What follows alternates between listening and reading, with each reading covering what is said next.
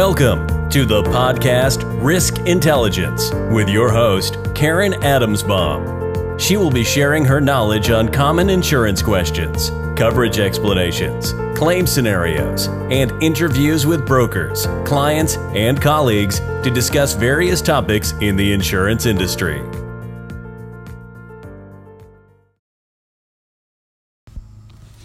Hi everyone, welcome to another edition of my podcast called Risk Intelligence.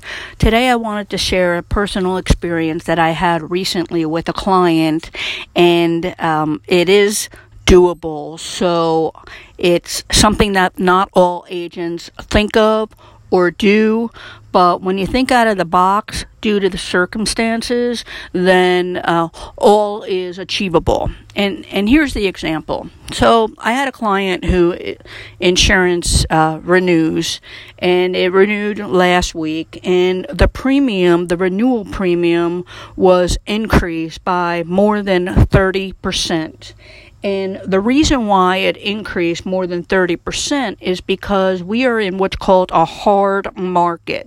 And when it's a hard market, the underwriters and the insurance carriers are increasing the premium due to the surrounding circumstances. So an example is a cyber insurance. Cyber insurance is increasing. Why is it increasing?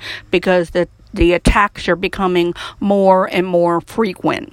So when something like this happens, the insurance companies think about it and say, you know what, we got to increase our premiums because we're paying out a lot of claims, we got to make rate, etc.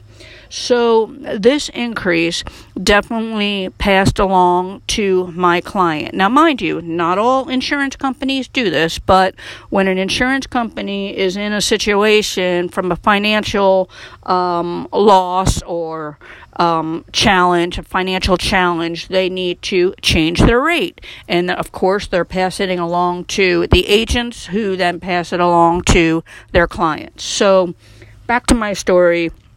The client cyber insurance increased more than 30%. So I did shop it out. I approached other markets, but none of the other markets were competitive or they just weren't competitive. So what I did is I went back to my underwriter and I said, can you give me some premium relief? I said, it's a hard market.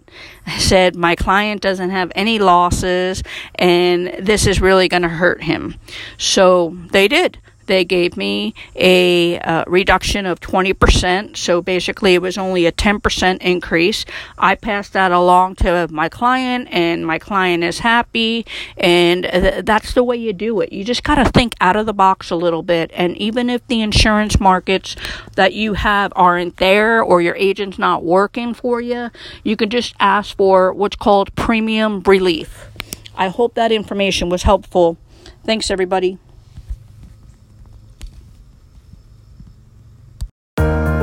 Thanks for listening to the podcast Risk Intelligence.